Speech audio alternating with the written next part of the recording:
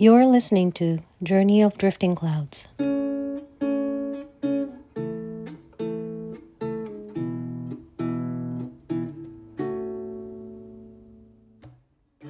Welcome back to Season 2. Hi, I'm Kumi. I reside in Vancouver, British Columbia. Sharing stories has some healing effects, and it allows me to feel more. Through my losses, I've learned that feeling the feelings is the only way for me to cope and move forward. So I decided to talk about my journey of grief and loss, and many other things. I'm still exploring how to feel the feelings, but this is my journey. This is a place for me to become vulnerable, but at the same time, I become real as well. It's not just the death that we experience grief from. We experience all kinds of losses, changes, and adjustments here and there. And grief is ultimately necessary in our lives to feel joy and love. But grief is powerful, and it is something we hardly ever talk about. So I'm here to talk more. I'll be doing this podcast in 2 languages, English and Japanese. Last but not least, if you'd like to share your stories of loss and grief, please send me a message.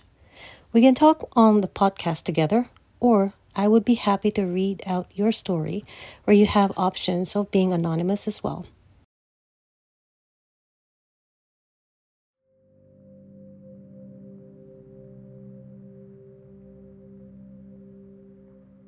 I was going to talk about evolving relationships with the dead in this episode, but I decided to share my recent experience instead.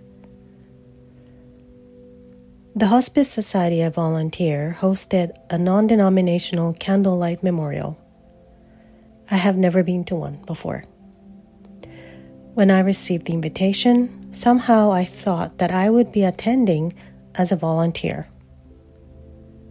When I arrived at the cozy memorial venue, I could hear this beautiful live guitar music, and the room had lots of candles.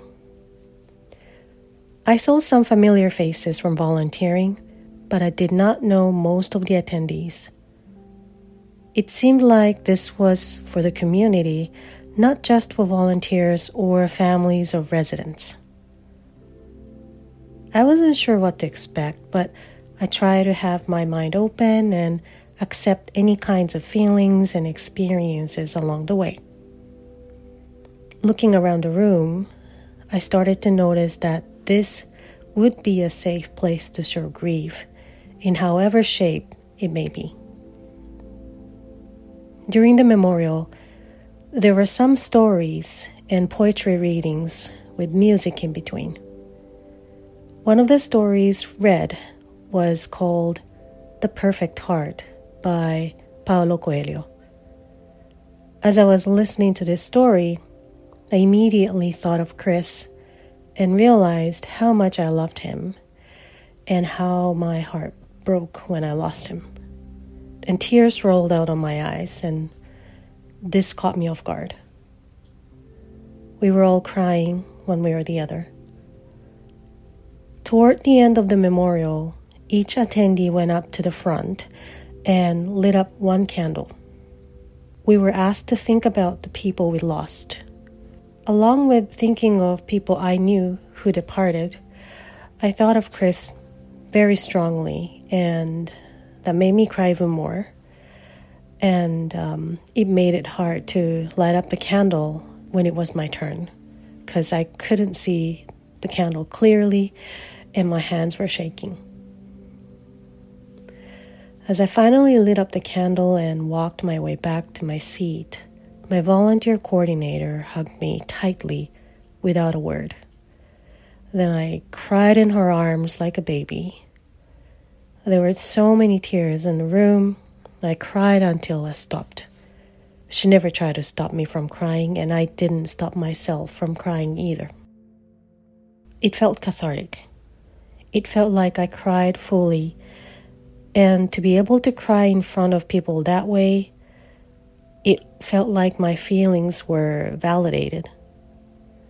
I was surprised about the fact that I cried so much for Chris at this point, because in my everyday life now, the pain of losing Chris was pretty much, I'd say, gone. And I currently am in a relationship, so I'd say I've moved forward. Made me realize that I have made a special place in my heart for Chris, and he will always be there in my heart. I'm so thankful that I had an opportunity to express my love for him this way and witness others in their room crying for their loved ones who are no longer here. It was a beautiful night full of tears and scars.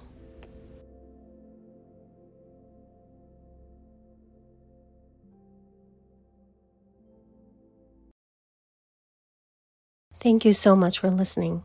In the next episode, I will be talking about evolving relationships with the dead. Bye for now.